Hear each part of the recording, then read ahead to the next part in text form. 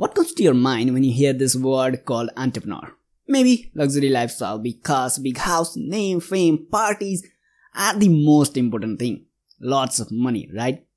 But if you closely observe their lives, then I'm sure that you will change your thinking. Now you may say that how do we observe their lives? But you can do that so easily. You can read biographical books, blogs, or interviews written on your favorite entrepreneurs. Or if you don't like reading, then you can watch videos like this. For that, you just need to hit that subscribe button and press that little bell icon so that you never miss any upcoming updates. Now, if you ask me about my favorite biographical books, then there are lots, but Steve Jobs by Walter Isaacson and Shoe Dog by Phil Knight himself. These books will always be close to my heart.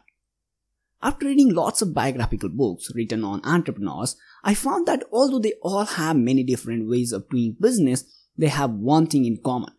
And that thing separates them from this entire world. And that is their views towards money. From Henry Ford to Wright brothers to Steve Jobs or Elon Musk, they never put money above their passion or their dreams. Yes, money plays a very important role in business, but it is not everything. For most of the legendary entrepreneurs, making money is byproduct, not the main motto. That's why in 1985, Steve Jobs left the company he had created. Jobs wanted to make great products, but the board and shareholders wanted to focus more on profitability. And that's where the conflict started. To understand how these entrepreneurs became so successful by placing money in the secondary place, first we need to understand the process which requires to creating a great product. Because creating a great product is the ultimate goal when you want to build a successful business, right? And for that, there are 4 key points which we need to understand their views towards money. And those things are the number 1, producers, number 2, users, number 3, demand, and number 4, and the most important thing in this list is called faith. Now let's understand them one by one. Producers. Who are the producers? Those visionary entrepreneurs were the great producers, or maybe you are the producer, or whoever making product for their consumers are producers. Here we have users in number 2. Those 7.9 billion people on this earth are users, right? And here comes the third thing, demand. And it may sound controversial because if there is no market demand for your product, then making that product can be a disastrous decision, right? But what if I tell you that most of the entrepreneurs didn't care about market demand when designing their very first product? And to understand how this concept works, first we need to understand our 4th key point called faith. My mantra for success is that you should have that much faith in yourself, even you doubt yourself. Sounds a little confusing, right? Let me make this sentence clear by adding this beautiful quote from Mr. Henry Ford. If I had asked people what they wanted, they would have said faster horses. Which means people don't know what they want. They are master in making adjustment to what they already have. So, it means if Henry Ford had believed in market research, he would have never built the world's largest automobile manufacturing company. The same thing is true for the Wright brothers, because at that point no one was ever thinking of airplanes other than those 2 brothers.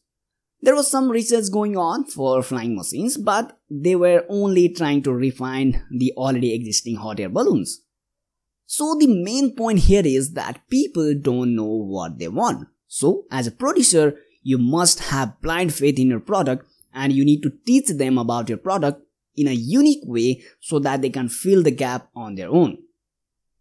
Like in 1960s, there was no need for a new shoe brand for runners, because there was already Adidas, Puma and a whole lot of other brands.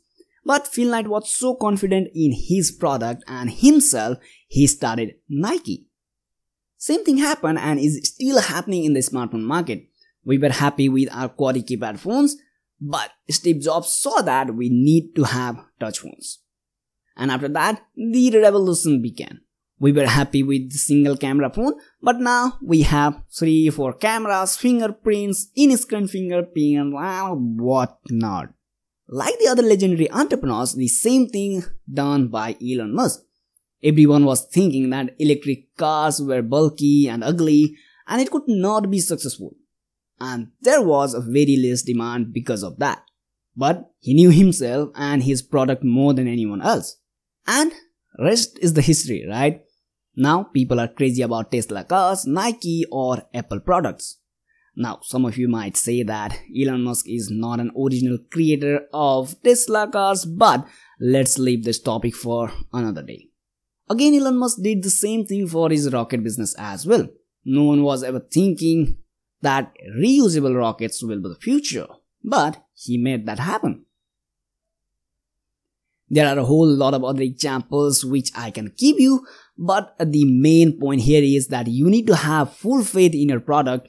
If you have full faith in your product and you use the right way to introduce your product to the market, then guys, money will come to you automatically. Now before I close this video, let me give you guys some more examples so that you can feel your brain that money is not the ultimate goal when you want to create a successful business. While building Nike, Phil Knight didn't have money to start his company. So he somehow managed to get a little funding from his father. And after starting his business, there was a time his business was not even sufficient to pay the monthly expenses to continue the momentum. Forget about the salary for its founder.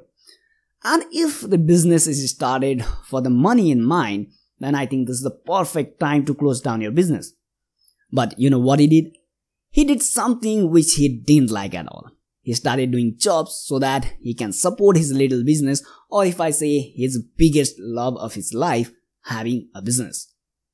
In 2008, Elon Musk was just 3 days from bankruptcy for his dream project Tesla. And that was even when, after putting all his savings to save the company. Now if he would have been doing business for money, then there was no need to pour all of the life savings to save that drowning company.